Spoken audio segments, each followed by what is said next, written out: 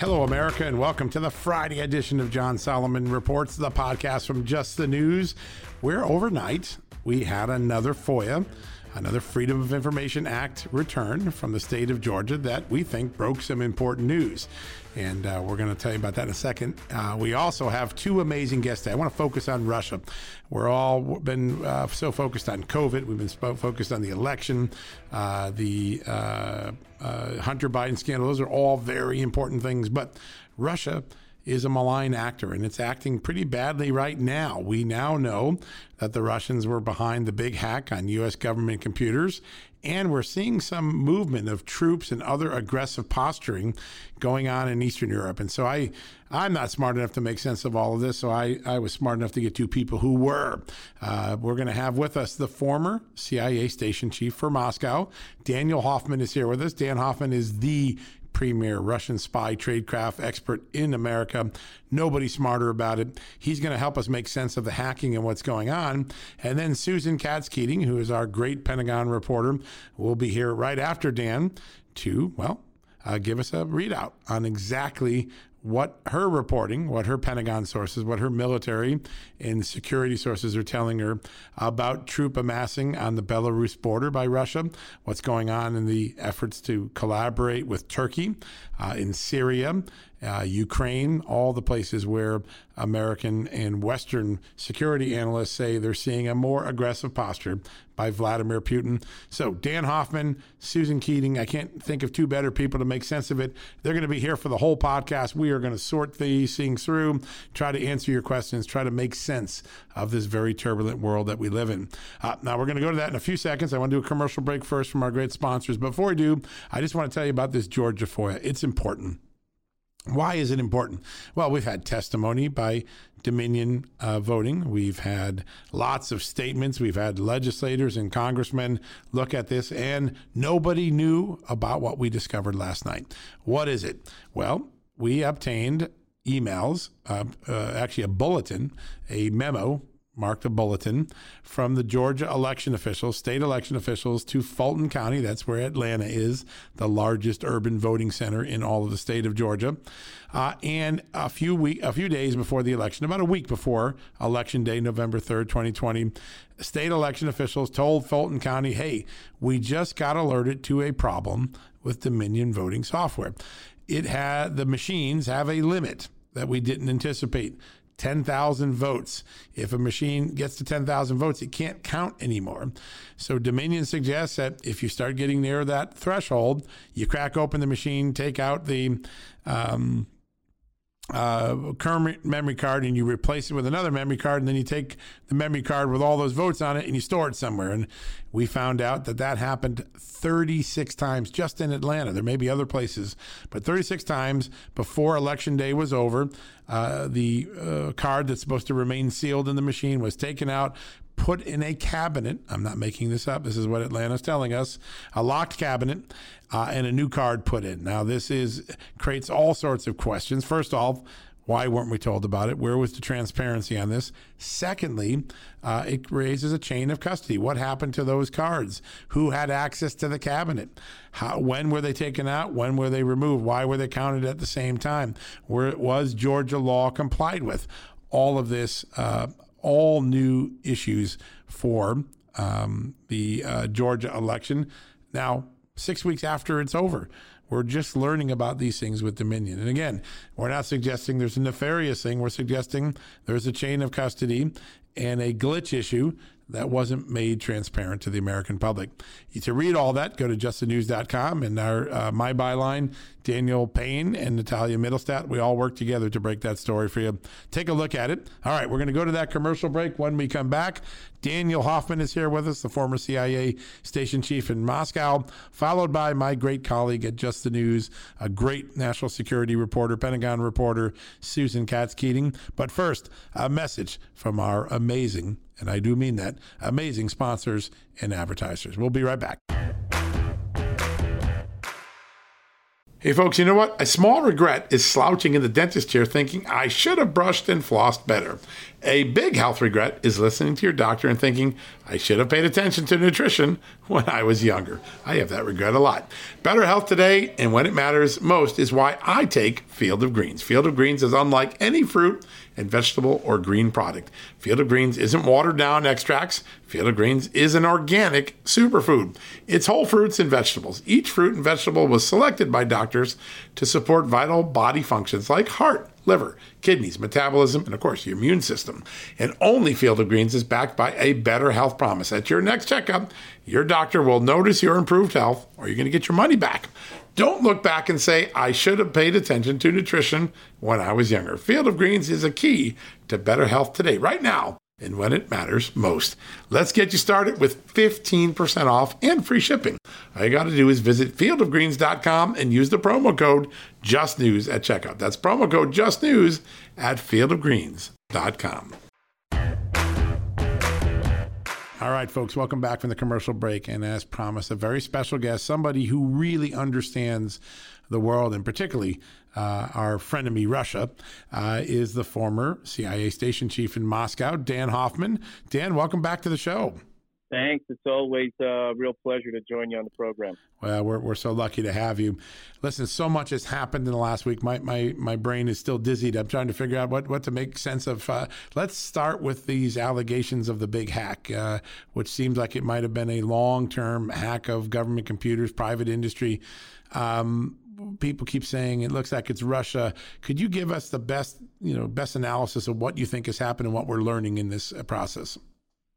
Yeah, it looks like it was a hack from Russia's external intelligence service. That's the SVR. They operate overseas. They use the Advanced Persistent Threat, APT-29. The SVR conducts espionage to steal information as opposed to the Russian military intelligence, the GRU, which is very active in warfare and supporting the Russian warfighter in Georgia, for example, during the hybrid war. And it looks like this was just a massive cyber attack, which began by all accounts last March.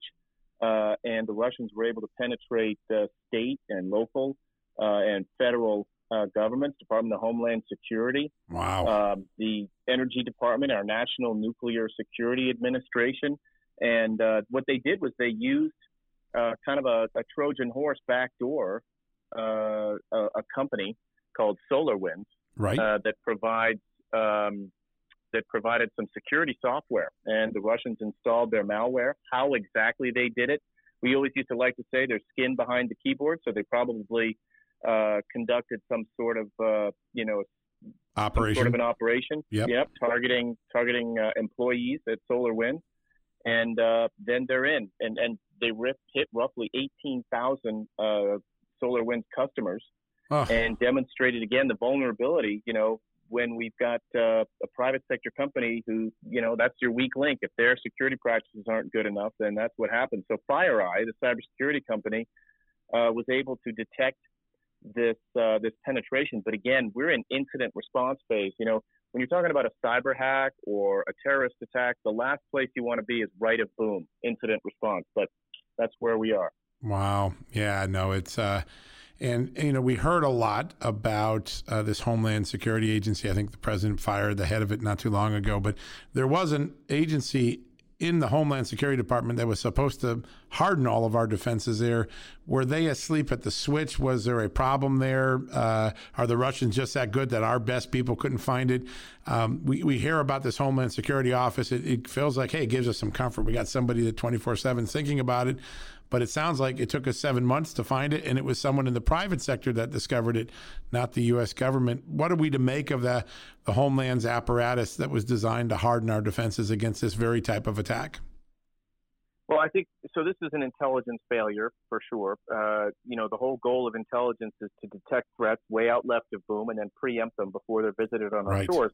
I think we'll see a real post-mortem on this one in the Congress with lots of hearings. At this point, it's probably too early to say where it went wrong. We've got Cyber Command with what they call persistent engagement, tracking foreign adversaries to determine what they're doing. You've got the intelligence community, that's CIA, NSA in particular, collecting strategic intelligence and maybe even some tactical intelligence from that. Imagine, the cardinal in the Kremlin who's telling you about Vladimir Putin's latest spying operations. why we didn't know about it and why we had to wait until 9 months into this to detect it through technical means is going to be a major question for House Senate Intel committees, among others. And what I hope is that the Biden administration will take an all-of-government approach here, bring together all the agencies who have been impacted, and take the lessons learned, which are going to be quite significant, and try to evict the Russian hackers, because they're still there right now, and they've got persistent access to all of our infrastructure, and then lessons learned, as you said, to harden our defenses. Yeah, that's something we're going to have to learn. This is a big one. People I've talked to on the inside say this is the Pearl Harbor of cyber attacks. It was that extensive, and it's just such a remarkable thing to think that it went on for 9 months undetected. Any indication from what you know and that the Russians also gained access to any election infrastructure, or do we still feel good that the election infrastructure was walled off from this? Yeah, there's no indication whatsoever that the Russians were able to access our election infrastructure. Yeah. In fact, it would be very much in Vladimir Putin's playbook to kind of feint us with the idea that they're going to run, attacks in one direction towards the election, as they did, yep. And then with go in the social other media way. networking sites in 2016, and then go back and do this one, yep. Which is, again, I think one of the key requirements for the intelligence community, and I say this to somebody who spent, 30 years there, what we need to learn now is how the Russians have all of this. They vacuumed up massive amounts of protected information, not, necessarily all classified, but highly valuable to them. And the question that I'm sure is being asked my colleagues at CIA, well, how are the Russians going to weaponize it? How will they use it? Vladimir Putin is, he served in the KGB. He was director of their internal security police, the FSB. He doesn't let this stuff sit on the shelf. He's going to use it. Yep. And so that's a big question for us, is how are they going to use it, and how will they share it with their nefarious allies like Iran or potentially China or North Korea? North Korea, right. Yeah, that's the big thing.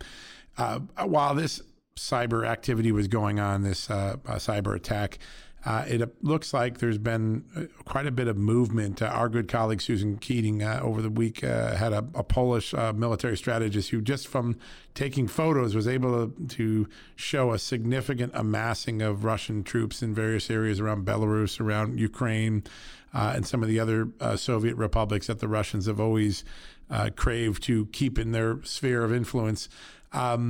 Is this cyber activity designed to support his goal of kind of recreating the Russian Empire in Eastern Europe?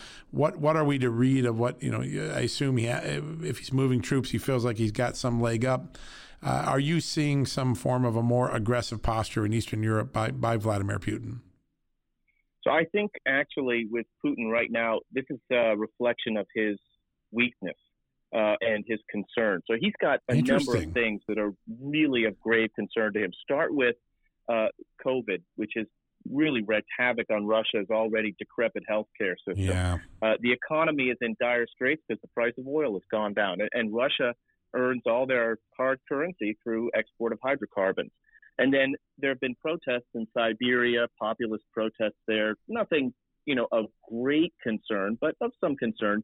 But what really concerns Putin is a populist uprising on his border in Belarus. And that is something that, he's not going to let stand.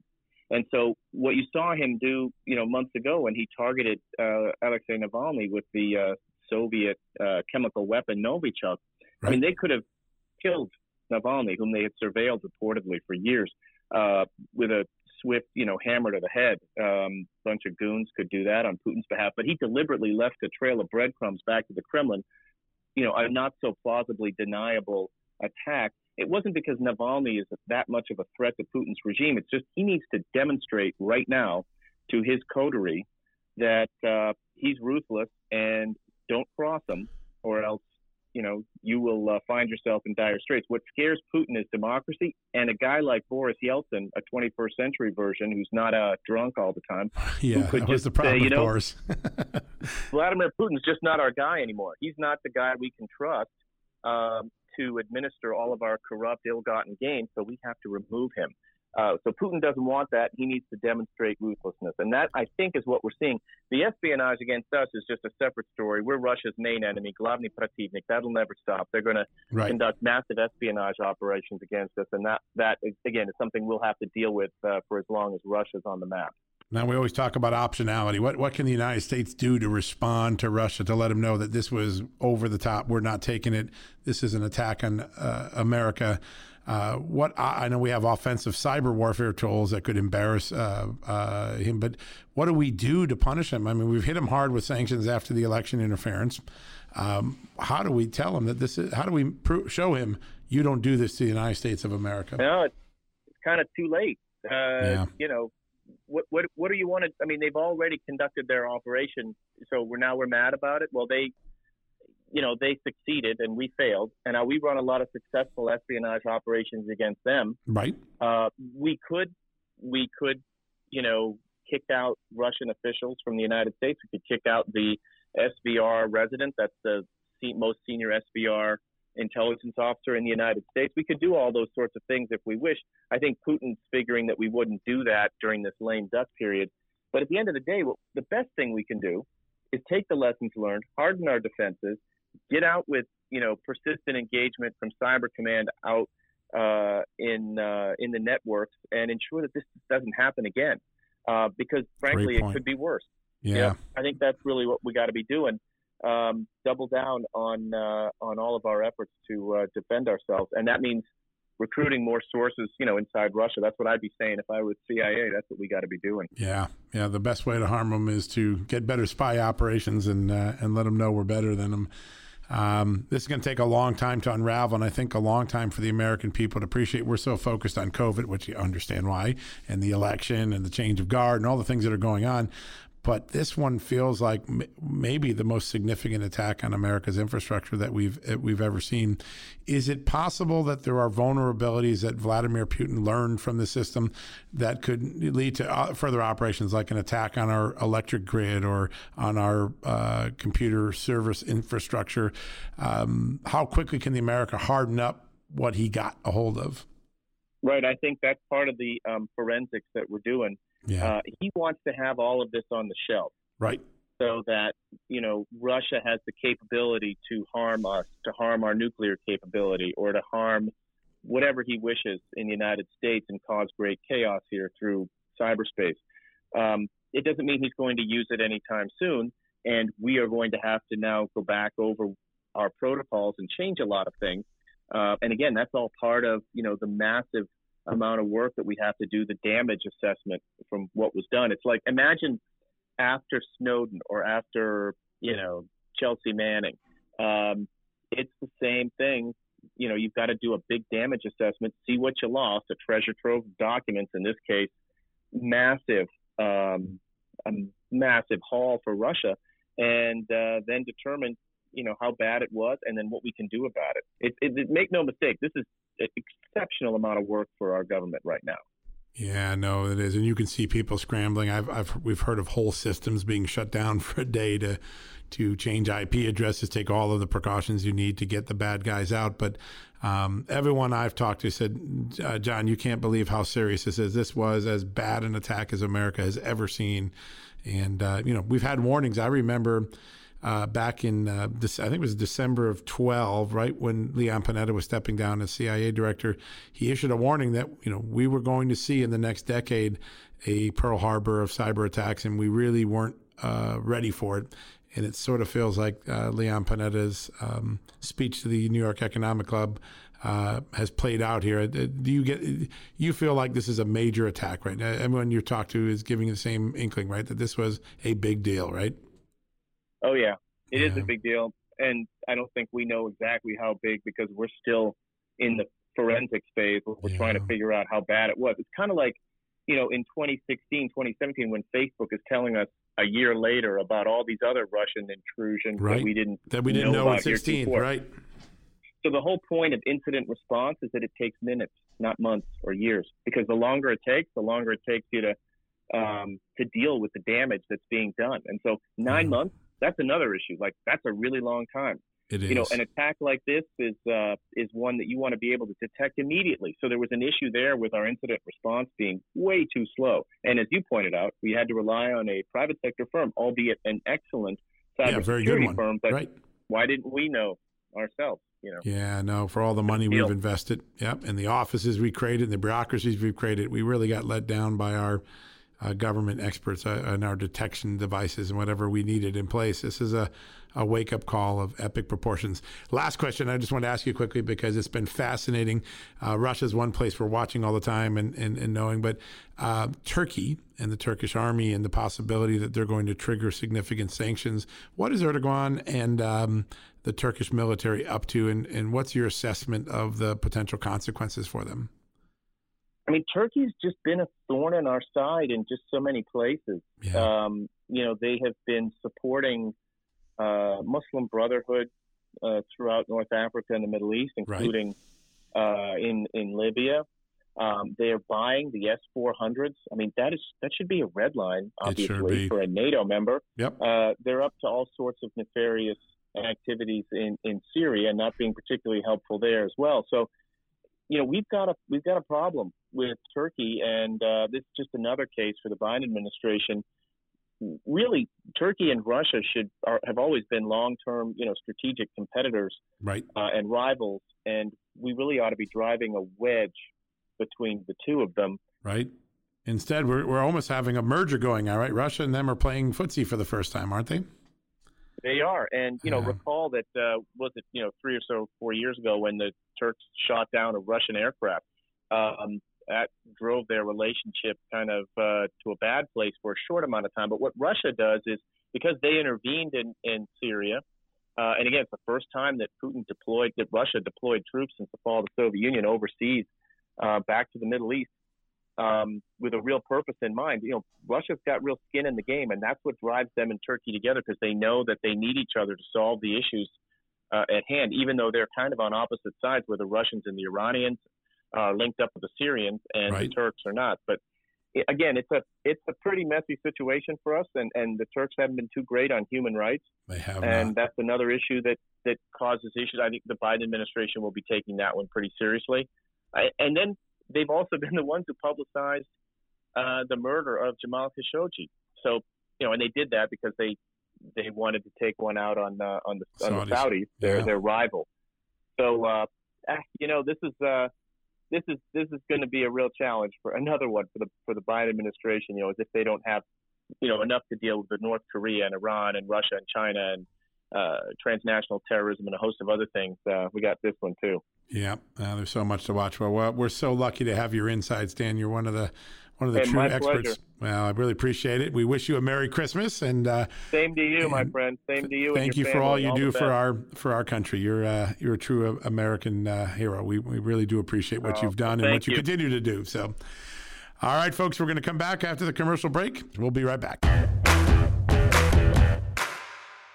Temp check. What kind of summer are we having this year? A family road trip summer? A beach bum summer? Or a wake me up when the sun sets summer? With Instacart, choose your own adventure and skip the shopping side quests. Where available, you can get ice cream delivered to your hotel, sunscreen to the pool, or cold brew to your bed. Well, door, in as fast as 30 minutes. Wherever you find yourself this summer, you can get the goods. Download Instacart for free delivery on your first 3 orders. Offer valid for a limited time. Minimum $10 per order. Excludes restaurants. Additional terms and fees apply.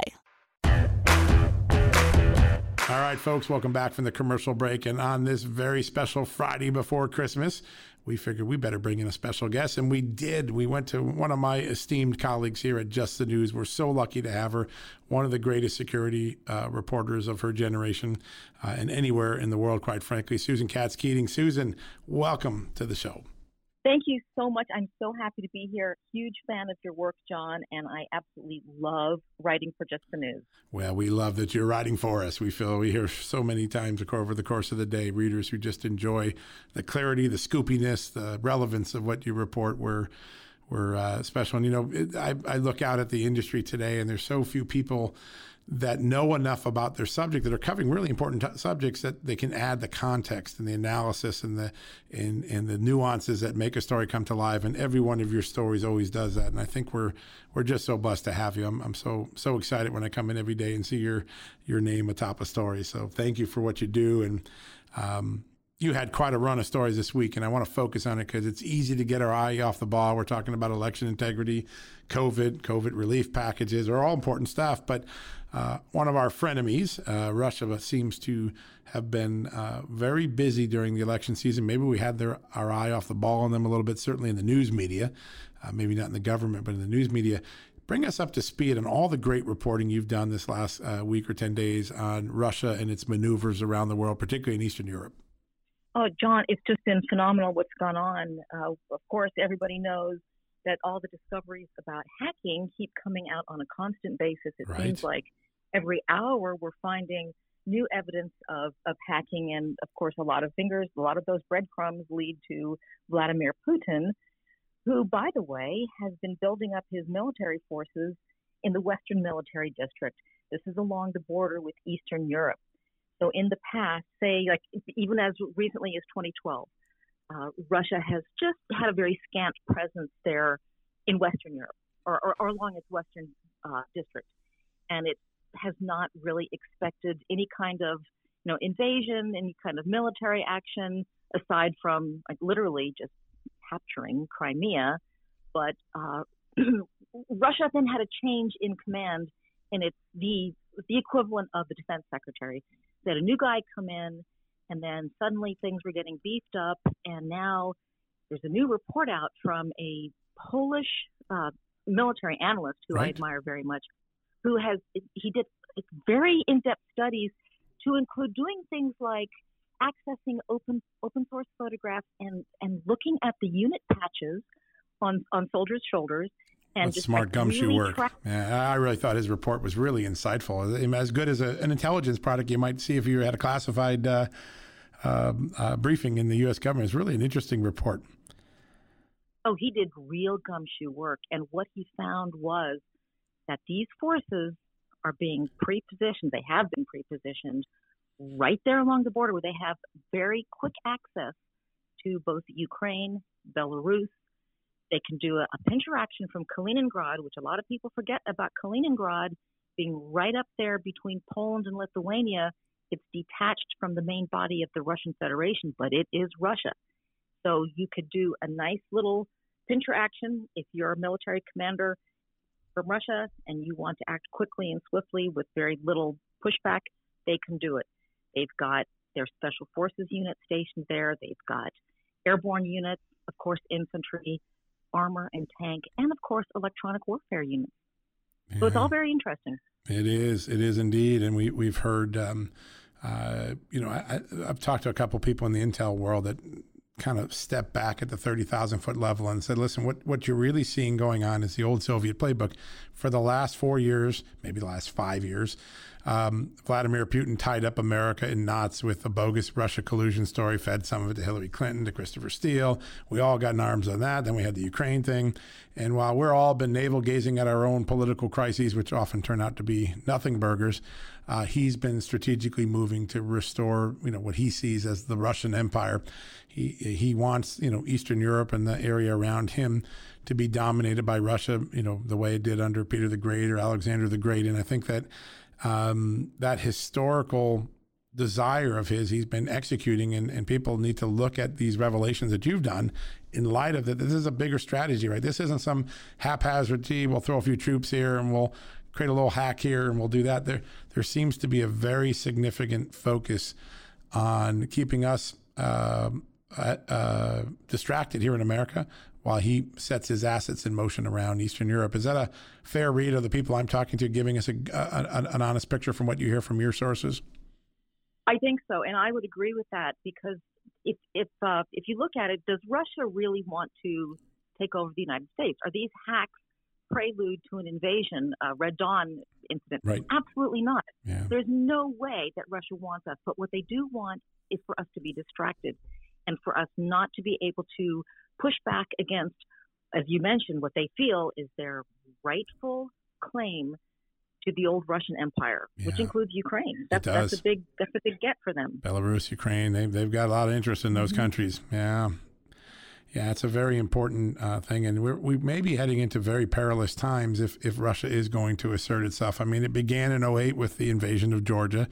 Then there's after the Maidan Revolution in Ukraine, we saw about 6 years after the 2008 invasion, 6 years past 2014, they do the Ukraine Crimea region, and we're now heading into about the 6-year period again from the last big military incursion. What are your sources telling you about the possibility that Putin might use a little bit of military might to go somewhere? Is there a place on the map that smart U.S. military strategists and security experts are telling you we should be watching? They're telling me there are quite a few areas. Of course, segments of Ukraine, Donbass, that are already there's a lot of trouble going on there. So they're telling me look at other areas in eastern Ukraine. Definitely look at Belarus. And that's been going on for quite some time. But also, I've been in touch for years with members of, Eastern European special forces, and they have been terrified in Estonia, Lithuania, Latvia, because they see there's a direct line. If you look at the map, that Russia could zip in very quickly and very swiftly. In Estonia, just wouldn't.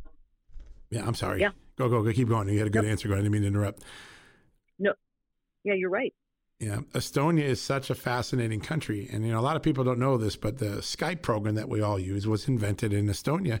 It is one of those Soviet republics that once they got freed from communism, flourished as a capitalist society in the midst of a lot of Soviet republics that were still kind of creaky and otherwise. And a lot of the people who looked at the Cold War era and say, give me the example of the most successful Soviet republic to spin off. A lot of people, they utter Czech Republic, obviously Poland, obviously, but maybe the third one out of their mouth is Estonia because of all the high-tech quarter they've done there. I guess Azerbaijan's another one I think that people will throw up and say that's, been able to move on past the Soviet Empire a little bit. But Estonia is, for all of us who don't know it, Skype was invented there, and it's a growing, it has a fashion capital, has a lot of different things. It would be a horrible outcome if all of that got reversed by some conflict with Russia. What should we be watching for? Does something happen over the holidays, early next year? Does Putin wait to see if Biden takes office and gets a feel for him first? Any guesses from your best experts, or what you see yourself from the developments of the last few days? My sources were telling me to expect something around the election. So it looks like, based on their predictions, we're a little bit overdue. Okay. But that actually makes sense because, Putin he's a master, chessman, and he watches and he makes his move when the time is right. And I think what they're doing is, if I were in his position, I would watch to see what kind of chaos we have around the time of the inaugural. And while if things blow up here, or if they just get so overwhelming that everybody is distracted with dealing with that, then that would be a great time for Putin to make his move in Eastern Europe. Yeah, such a great point, and something we should be looking at. After I read all your great stories, because I've just enjoyed them, and they've been on the front page, leading the site. People talk about. I went around. I've been trying to read some of the other places, the New York Times and Wall Street Journal and the Financial Times and the Times of London. Not that much discussion about Russia, and I wonder if our media colleagues are a little bit asleep at the switch. We really do need to keep an eye on this and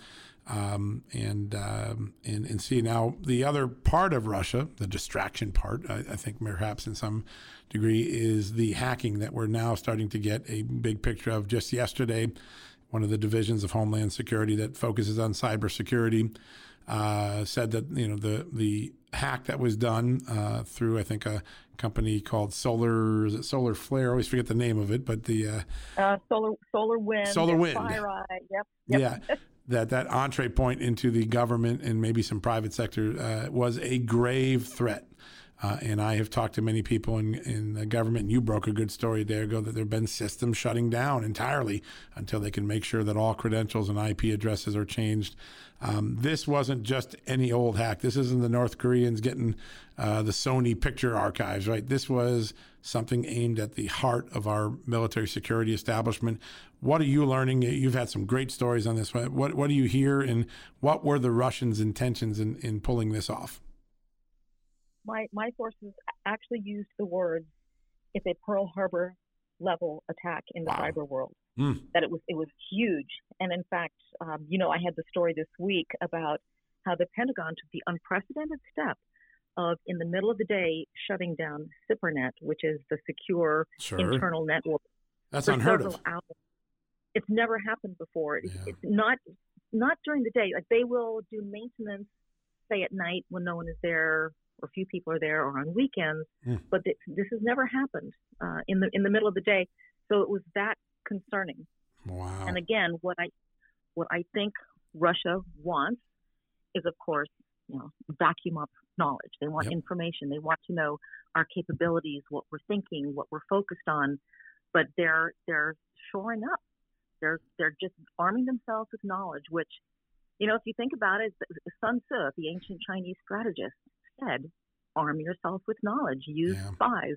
And Russia has taken that to heart.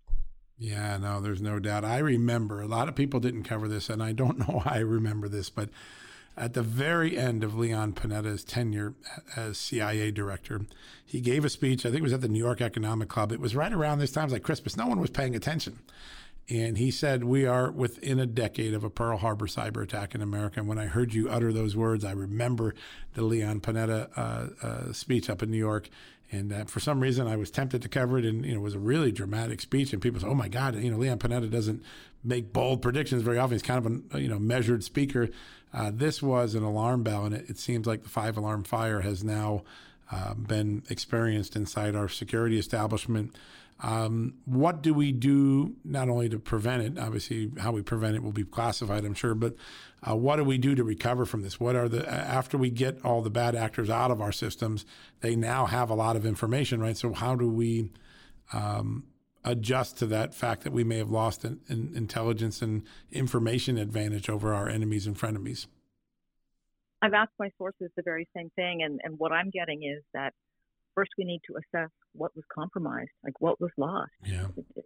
Do they have codes, plans, emails about people having personal problems that could then be leveraged to blackmail them? Great point. So and what I'm told is that it will take years and years to recover from this.